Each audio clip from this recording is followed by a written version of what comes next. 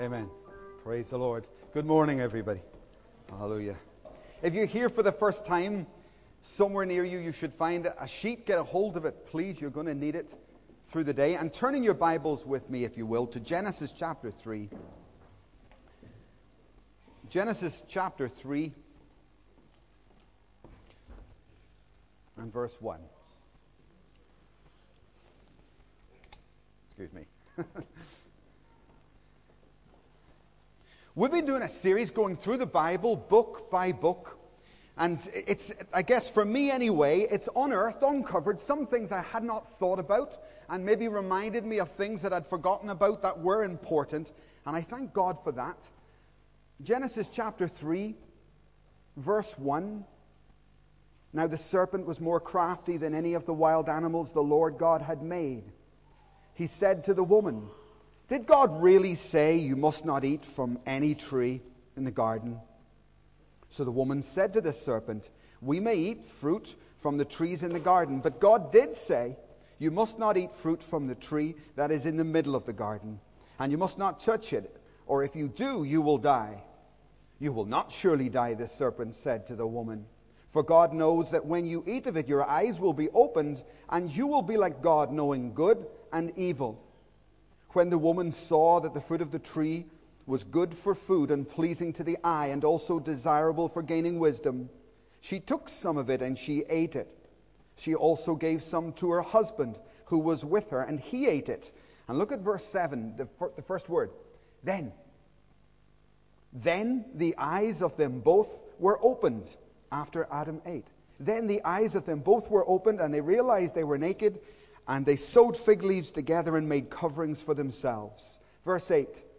Then the man and his wife heard the sound of the Lord God as he was walking in the garden in the cool of the day, and they hid from the Lord among the trees of the garden. But the Lord God called to the man, "Adam, Adam, where are you?" And last week we saw how we're beginning in 1 Samuel, 2 Samuel. By the time we've got this far, you're beginning to see some things repeat themselves. Some things are becoming a pattern. Okay? And last week we saw how a transition from weaknesses to strengths was a pattern that you see in the great men of God, particularly in those early books. I want to draw out another pattern that repeats itself this morning. And it's very simply this, folks. Listen.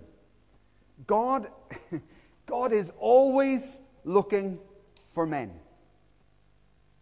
From Adam in the book of Genesis all the way through to the end of the Scriptures, God is always looking for men. Looking for men to take their place. And that seems to be a feat that God finds difficult. So how much more would we find it difficult with our sons, with our disciples, with our members, with our friends? God is looking for a man. And he says, "Adam, Adam, where are you?" And you can put your name in there. And you know that story in Genesis, the fall of Adam and Eve and the fall of mankind. You know that story so well. Or maybe we don't. Maybe we think we do. And I just spent some time this week looking at it, going back over it again, chewing it over. And there's some quite amazing things in there. If I could have a brave volunteer. Kihiso, jump up here. Praise the Lord. Just down there, you're fine. If you take that, okay? Eunice, Eve. Thank you. Now, if you jump under there, Eunice, stand under that. Thank you. This is Adam and Eve. Now look who's holding the cover. Who? Absolutely Adam. Absolutely Adam. Now I want you to notice something in what we just read. Eve took the fruit. Correct? Eve took the fruit. Now what did God say? When Eve took the fruit, what did God say? Nothing. God said absolutely nothing. He didn't intervene. He just let the woman carry on. Now, why did he do that? Because Eve is Adam's responsibility, not God's. And when God sets up a structure and God sets up a system, he lives by the same system. So Eve has gone wrong. And Adam is standing there, nothing to do with me. And God is standing there, well, actually, it's nothing to do with me, Adam. And nothing happened. Because the delegated authority, the responsibility, all the responsibility at this point for Eve belongs to the husband, not God. Have you got any idea the number of marriages that go wrong and the husband will do nothing and he'll wait for the pastor to look after his wife? I even I've had to deal with one of our pastors this week. 2 weeks ago, who called me and said, we have this situation in this family, I'm going to go in and sort it out. And I said, excuse me, you're not going into that family to sort that. It's not your concern. He said, but nothing. You need to know the responsibility of Adam. You need to know the responsibility of the man. And you need to know the remit and the limits of your responsibility. Now leave that husband to do his job. Or you may as well move into the house. Because if he doesn't start doing it, you're going to be running after that wife for the rest of your life. It's his responsibility. Do you understand? So God did not correct Eve when she sinned. And something more, the human race did not fall when Eve sinned. They didn't get the knowledge of good and evil when Eve sinned. Because Adam was Eve's covering. Adam was Eve's covering. And so he was responsible for her. Her behavior was his responsibility to correct, to admonish, to instruct, to guide. And God, as I say, God will not overturn his own system. Now, Eve persuades Adam to take the fruit, remember? Then, it says, then the eyes of them both are opened. Now the sin takes place because Adam, the covering, has sinned. And you begin to see the difference between men and women. You begin to see, which is in some ways an order that does not change. You see, folks, please listen carefully. If Jesus Christ sinned today, we would all go to hell. Now you sin every day. Probably. Sorry. But you probably do. And notice that you don't die. Why? Because Jesus is our covering. Jesus is our covering. But if Jesus was to sin, which he will not because he cannot, but if Jesus was to sin, we'd all be doomed. You understand? And so it is right here. When Adam fell, when Adam sinned, Eve went down, and folks, actually, you and I do as well. I want you to understand something about this circumstance, this criteria that we have here that we're operating on and under, and maybe tiny little glimpses that just slip us by. Turn to Genesis a moment again. Genesis chapter 6 this time. Take a look at this. Are you two okay down there? Okay, great. Genesis chapter 6 and verse 12. Genesis 6 verse 12. Look at this. God saw how corrupt the earth had become, for all people on the earth had corrupted their ways. So God said to a man, he said to Noah, I'm going to put an end to all the people, for the earth is filled with violence because of them. I am surely going to destroy both them and the earth. So make yourself an ark of cypress wood. Make yourself a covering. Noah, I'm about to destroy the world. So whatever you cover, I will protect. Mervyn, jump in here. Now, Kahiso, he's not Adam anymore, he's Noah. Okay? You follow? Praise the Lord. Elizabeth, come in here. Praise God. This is Noah, and he's gathering his family together. Elson, come down here. Join me for a minute. Just stand here quickly. So, God says, but Elson, the bad news is you're on this side. So, what you've got here, hallelujah, what you've got here is you've got Noah. And Noah, God has spoken to Noah, and he's given Noah the responsibility, and he says, gather in your family. Create a covering. The ark was sealed. Create a covering around the people. And they will be protected. Now, God was furious at the earth. Remember, I think it's the saddest line in Scripture. And what happened? And you guys, get under that umbrella. Look, what happened was, I hope nobody gets wet. They're protected. Hallelujah. Now, I'll say, my friend, let me tell you something. You know one thing let me tell you something about people. They do not understand examples unless they see the example. You see? And I can try and explain it, but I guarantee you there will be one person here who will go, why didn't Elson get wet? Because I don't get it. You see? But what I'll do, listen, I'll be very reasonable. What I'll do is I will say this. I'll leave it up to the people. Fair enough? Now, you face me. Come in here. Just face me. Because I don't want you to know who your enemies are. Okay? So, if you don't understand the example, and you feel, you need to see something, then what I want you to do, Elson!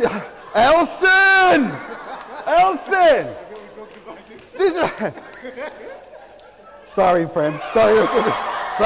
Okay, thank you. Sorry. So, you understand. Elson, your reward will be in the next life. Praise the Lord. Hallelujah. He gets wet. But look at these guys. They are what? Covered. And I want you to get that word. They are covered. And that's what God gives. It's a fantastic, wonderful, precious thing. But I don't think men, listen to me, men, I don't think the men maybe fully understand what this is, how it works. Remember Job. Now he's changed again. Now he's Job. And God, in fact, if you guys just step out a little bit from the platform, just step into the middle there. Just stand there. Now let's say I'm the devil. Remember Job chapter 1. What's the story? Job is the patriarch. He's got the covering over his family. But what does the Bible say? It says this. Listen. It's not just God who can see you. It's the devil as well. And the devil is going around Job's family. Round and round, looking for a way in. And the devil makes comments to God about Job. And he says, look at him. I can't get him. Everything you've done for him, he's covered, God. And I can't touch him. And it's it's unique in Scripture. Just come back before the stage again, guys. Thank you. Job is unique in the Bible. He's quite unusual because he's a one-off. There's no other person like Job. Because what did God do? That's what God did. Never happened again. There was no other example of it. What happened to him? Everybody dead. Whole family was killed. Business went to rack and ruins. And the one who was blessed looked as if God had turned his back on him.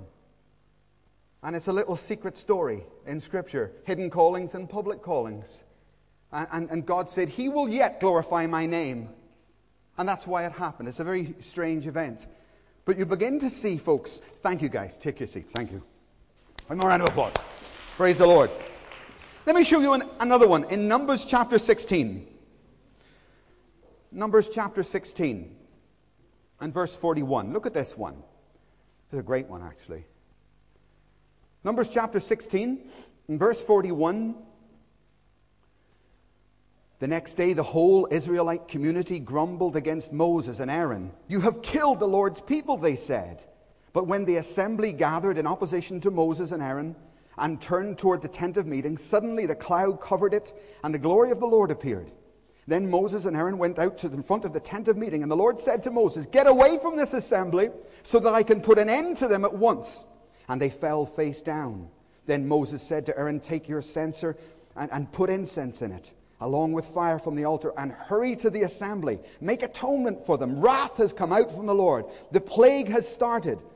And Aaron did as Moses said, and ran into the midst of the assembly. The plague had already started, though, among the people.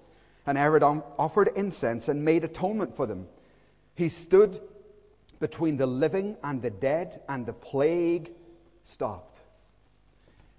Sorry, guys, could you come back up again? Just stand in a little group there. Same people, please. Same people there. Could I have a few more here, please? A couple of guys, just come stand here. Thank you, Kate. Could you just come stand here? Now, okay, you stay there. Belinda, come here. Thank you. Now, you go over by the door, okay? You're the angel of death. Okay? Now, the plague has already started.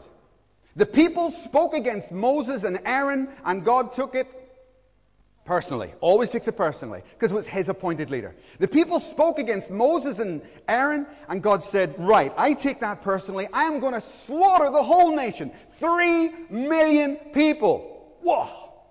Don't mess with God. 3 million people are going to be struck down dead. And the plague, what is more, Moses, Aaron, what is more, the plague has already started. So, angel of death, come. Strike them dead. Strike them dead. Mervyn, hit the floor. Hit the floor. There you go. There you go. Okay, now, look. Come at me, but you can't pass me. Where'd you go? Oh, there they are. And they're protected. Because I'm Aaron. And God said to Aaron, to Moses, raise up your covering. Come on, man. Take your place. And see that angel? That angel's got more power than me, but it does not have more authority. Because I'm a man. And so are you, men. You have authority on the earth. And the angel knows the difference. So Moses and Aaron had to scramble. They had to get their cover up. And they had to rebuke the force. And the Bible says, instead of 3 million people, how many did we just read? 14,700 died. Because Aaron and Moses quickly got their act together. They protected the rest of the people. God heard them and saved the people. Thank you. Praise God. Take your seats. I just want you to see something, folks. You see, we wonder why this happens, that happens. Because men, from the beginning of Scripture right up until today, God has been looking for men to take their place. In one place, he calls it standing in the gap. Take a look at that. Ezekiel. Take a look at Ezekiel chapter 20. Ezekiel chapter 22 and verse 30. Look at this. Ezekiel chapter 22 and verse 30. Ezekiel 22:30. I looked for a woman among them who would build up the wall. Correct? I looked for a man among them who would build up the wall and stand before me in the gap on behalf of the land so that I would not have to destroy it, but I found not even one. Scary stuff, folks. God looked for a man. And by the way, we have many, just in case you get the wrong impression, we have many female leaders in this church, and we have many female leaders. I deliberately, in fact, Jeanette and I put ourselves under a female leader who I had great respect for. Her name was Hojawa, and we worked with her for several years because I thought she was a fantastic leader, great apostle. But typically, folks, I want you to understand that leadership, certainly in the home, is male, and the leadership of the church has always been predominantly male, and it is God's first choice, first order, for leadership to be male. Now, there are female leaders, no problem. Because when God can't find a man to stand in the gap, he will, from time to time, he will promote and use women, and there's no problem with that. Some people have a big problem with that, by the way. But there's no problem with that. However, I can tell you, folks, from years of working with different women who have been promoted into senior leadership, they have a hard time very often.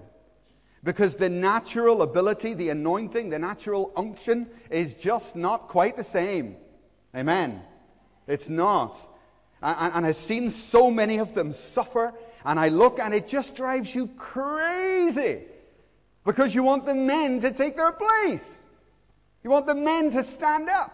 Now, we won't get into, I could go on about that forever because there's so much in that, folks. Women do get promoted to the point where they get often destroyed, ruined, exhausted, wrecked, and they can't cope with the pressure in a way that just simply, I guess, men are made to cope with. And I want to talk particularly today to all the men, single and married, but particularly to the married men. Look in the middle of your notes there. Remember these lists here, the natural man and the spiritual man. And turn, if you will, to 1 Corinthians chapter 13, verse 11. 1 Corinthians chapter 13 and verse 11. 1 Corinthians chapter 13, verse 11. Talks about the maturity process from boy to man. When I was a child, 1 Corinthians chapter 13, verse 11, when I was a child, I talked like a child. I thought like a child. I reasoned like a child. When I became a man, however, I put childish ways behind me. Now, you see these two lists. Just look up a moment. See these two lists. The natural man and the spiritual man. You need to grow up as a natural man. Amen? First. And then hopefully you will progress to become a spiritual man. Now, question for you. How do you know that you're not married to a boy? How do you know that a boy has become a man? The answer's in the scripture. How do you know? Because Paul says, but I put away the games. I put away my childish ways. But when I became a man, I put childish things behind me. Not like that anymore. I remember how I used to be. That's how you tell the difference between a boy and a man. Now, men can be very good, women as well, but men can be very good at playing games, whether they are emotional games or whatever. Okay? Psychological games, all sorts of games. Political games. Right? And that's child's play. It's childish. Especially as husbands. And Paul makes it very clear there. I remember my ways when I was so immature, but I put those ways behind me. And now I've grown up, I have matured. And without going into it, because we did spend many weeks on that topic, the natural man there. Remember, you're born male. If you're a man, you're born male. That doesn't mean you're a man. It doesn't mean you're a man of God. It's just gender. It means nothing. And you go on to become a boy. You'll grow and you'll become a boy. How do you know a boy? Game playing, even Game Boy, you know? Right? The usual stuff. Competitive very often. Competition. How do you know a man?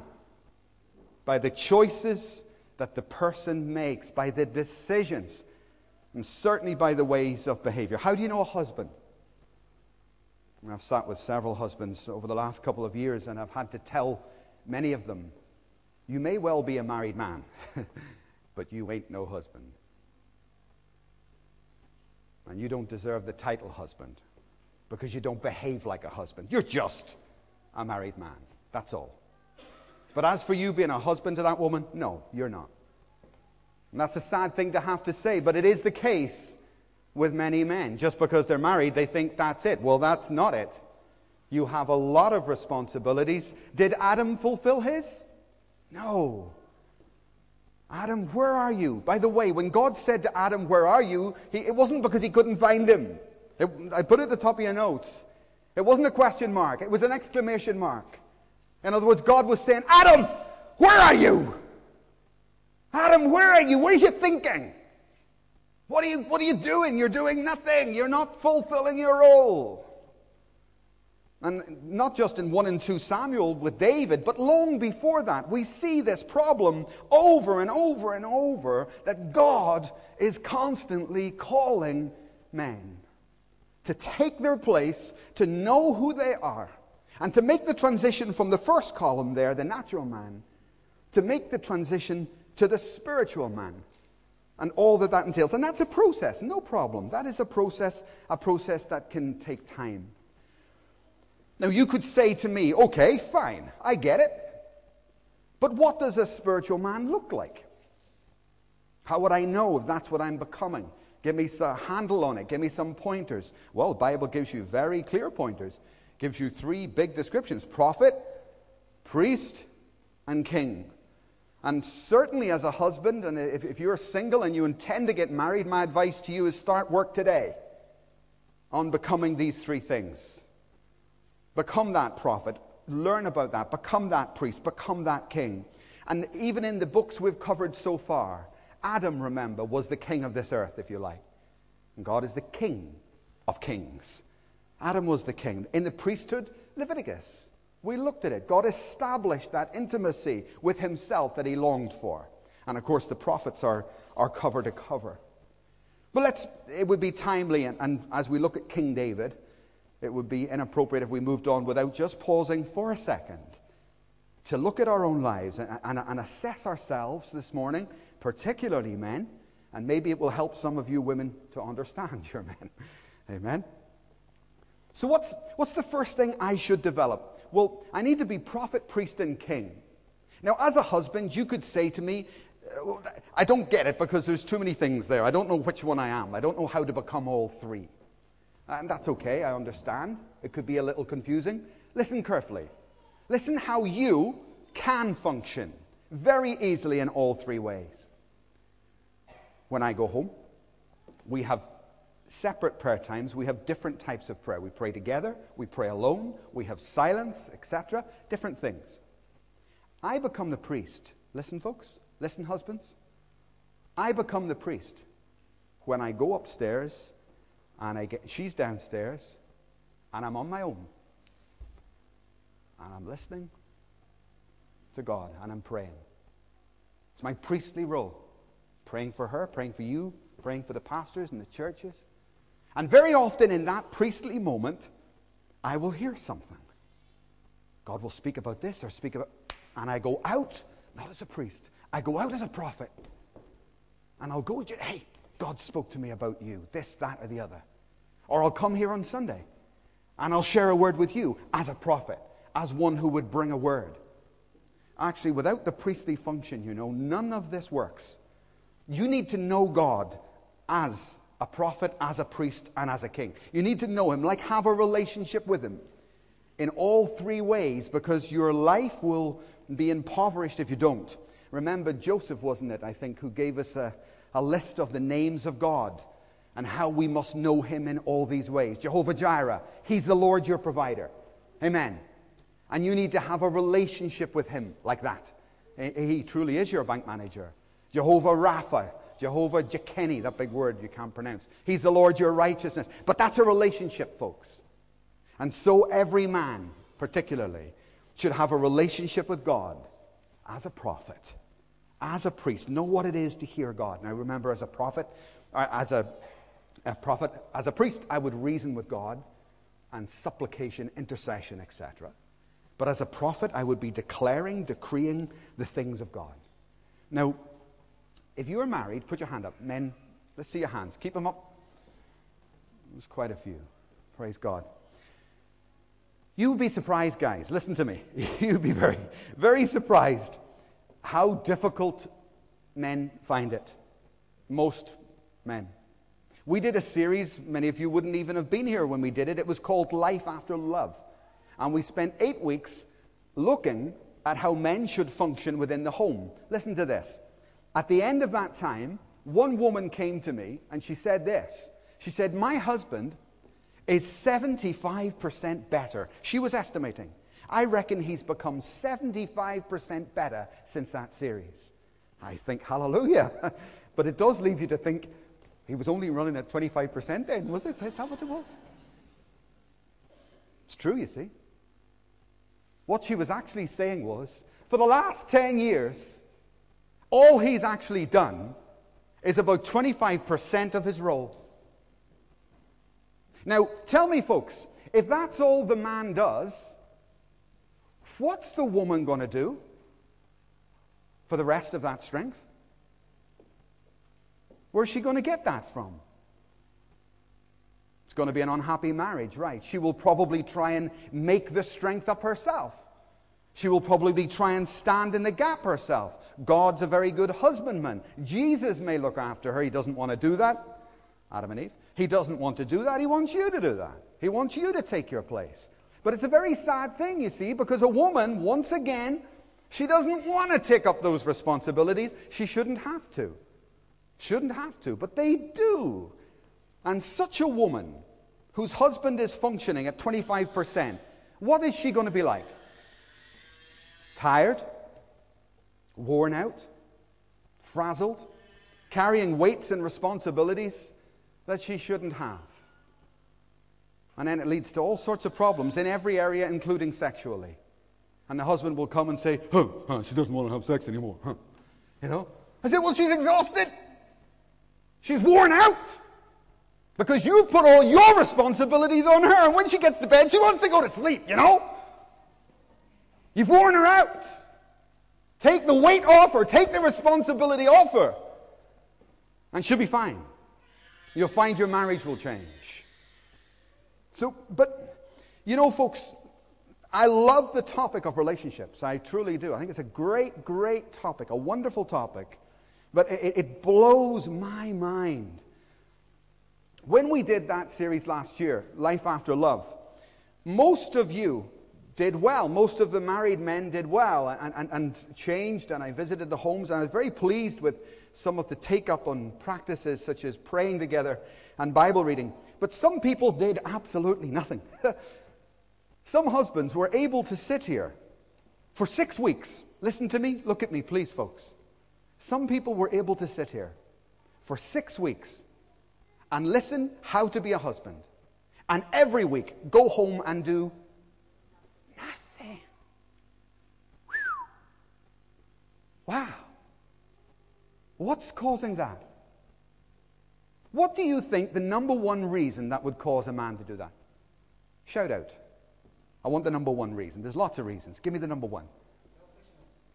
True. Give me another one. Absolutely. Keep going. There's one reason that is, without a shadow of a doubt, number one. Do you know what it is? It's unbelief. It's unbelief. He doesn't believe it. He doesn't believe that he's the prophet. He feels inadequate. That's not me. He doesn't believe he's the priest of his home. Doesn't believe he's the king of his family. Doesn't believe that. You see, you will always do what you believe. Right? As a man believeth, so shall you receive. Folks, let me tell you something. See me? I completely believe that I'm the king of my home. You can believe that, right? I believe that. I believe that I'm the prophet of my home. I believe that I'm the priest in my home. Completely. And do you know what the result is? Do you know what I do? I am the king in my home. I am the priest in my home. I am the prophet. Amen. Because it's my belief. It's my identity. And the number one reason, if someone can sit, it's because they just simply don't believe. Don't believe who they are. Can't get a grip of who they actually are in God. And so many men never come to, what shall we call it, self-actualization, never come to become the person who God has intended them to be. So men, first and foremost, you are that prophet. And I think for me it's the most precious thing, is being able to hear from God. And if you lose that, guys, do anything that you need to do. Jeanette, if you stopped talking to me today, just carry on. It doesn't matter. She hasn't spoken to me for a week. Do I care? What sort of relationship would that be? If you stop talking to me for 1 minute, I need to hey, come here, what's wrong? Amen. But see, with God, you can go for weeks. Well, who cares? Who cares? I don't care if I'm hearing from God. And what you get then is the woman ends up doing all the praying, seeking God, because she needs covering. She craves covering. And she will seek it and find it. And then, of course, you get all manner of problems within the home that are incalculable. They go on forever. And we end up having to go in, but people won't give you the time, you know, or the grace to let you put them in their place. And that you actually they understand they have a position and a role to fulfill, which involves some politically incorrect things today, like disciplining your wife, you know. That's a popular topic. Yeah, amen. Great. People really want to hear about that. It's critical, you see. Adam, what did you do? Adam, you let your wife talk to a snake? Idiot. What are you doing? She should have been talking to God. And anyway, Adam, where were you? Where were you? He wasn't there. She was on her own. And of course, she's emotionally vulnerable, etc. And that's where the whole fall came from. Because one man didn't do his job. So men, single or married, You are the prophet of your home. Whether you've got that home now, that's who you are. And my advice to you, no, I'm not going to come to your house. No, I'm not going to lock you in your bedroom till you hear from God. Get on and do it yourself. Do it yourself. Stand up.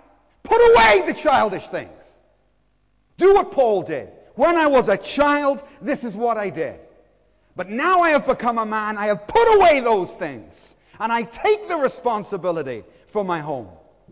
And seek God. And you'll find that God is incredibly keen to speak to you. Very keen. Always comes through his structure. Right? Wants to come through the home he's built. The church he's built. The family he's built. If you will just let him in. So as a prophet, that's what I am. And I challenge you men. Is that your identity? Are you the one who's hearing from God in your home? No problem. Women can hear from God all the time. No problem with that. But generally with direction. I mean, we've had big words. They all came to me. Not to you. Jeanette has brought many words, but you have never brought a word for our house. Of where we're going or what we're doing. I brought everyone to her. This is what we're going to do. This is what the Lord has said. Because the direction should be that man. He's the leader. Right? He's the leader. And she can provide all sorts of words, but not those ones. Not those ones. Those really God wants to speak to Adam. God wants to come straight to the man. So you are the prophet. And I challenge you to accept that, to believe it, and from this moment forward, to make that your identity. Start to speak it. Start to say it. I am the prophet for my wife. I am the prophet for my home. And without that, man, you can't declare the word of God. You can't speak in the things you need to speak in.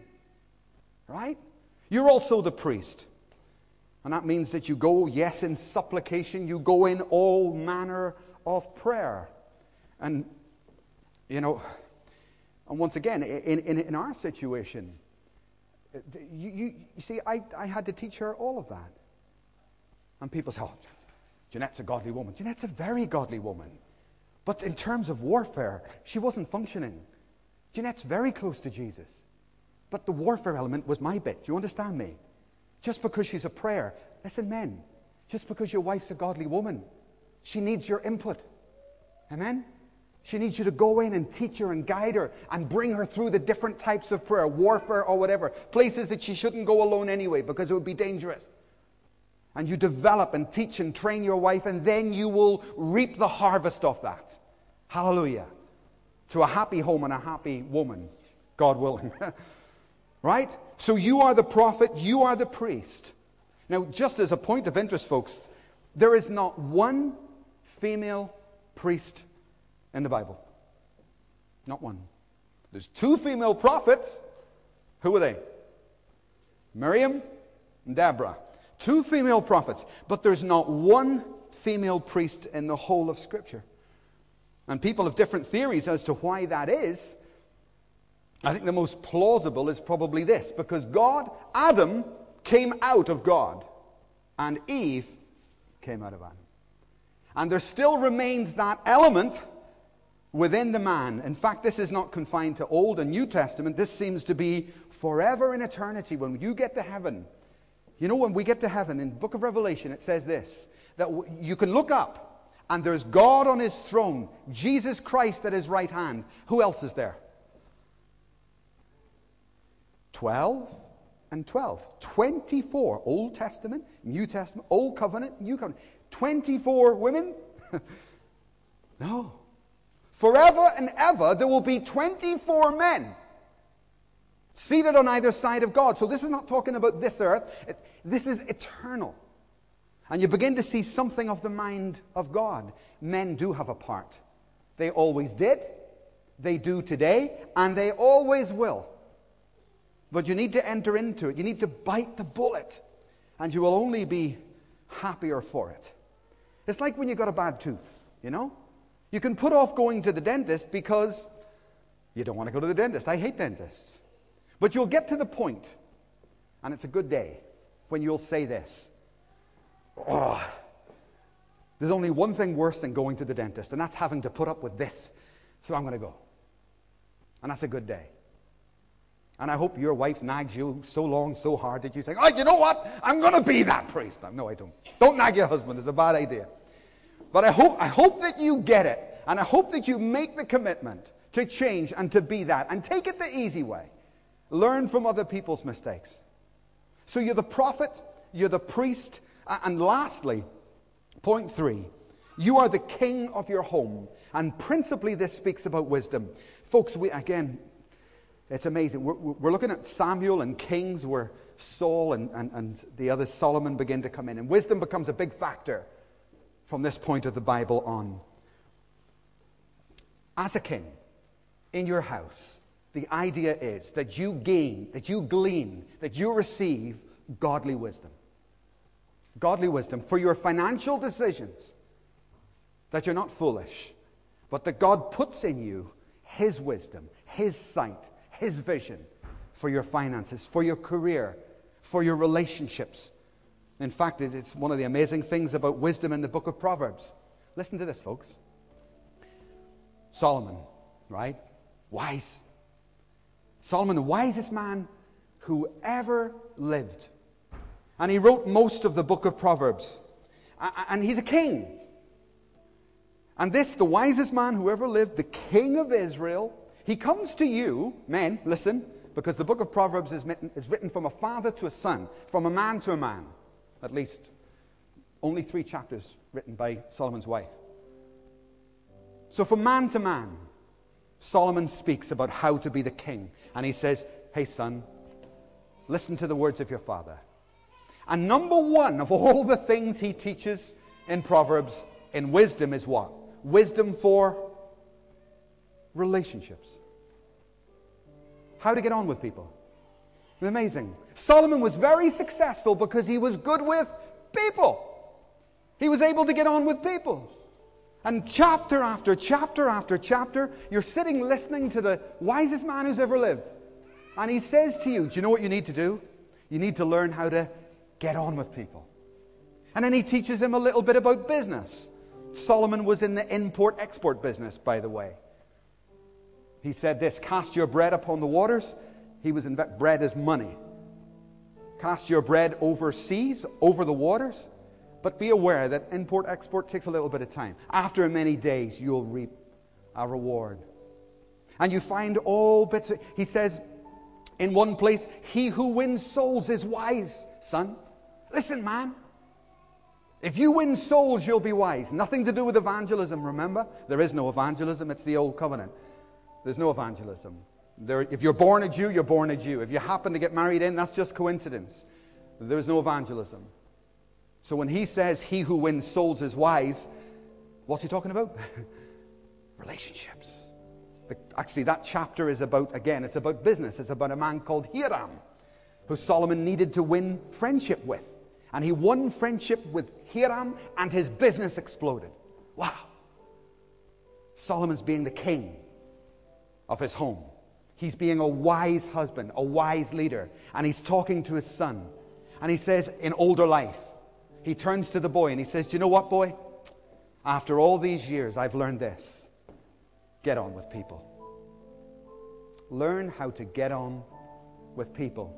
Because he who wins people over, he who wins souls, that's so wise. You don't want to make enemies of people. And you need to learn to be peaceable. These are just simple words from the wisest man who ever lived. And that will prosper you. That will prosper you. And don't look for quick wealth.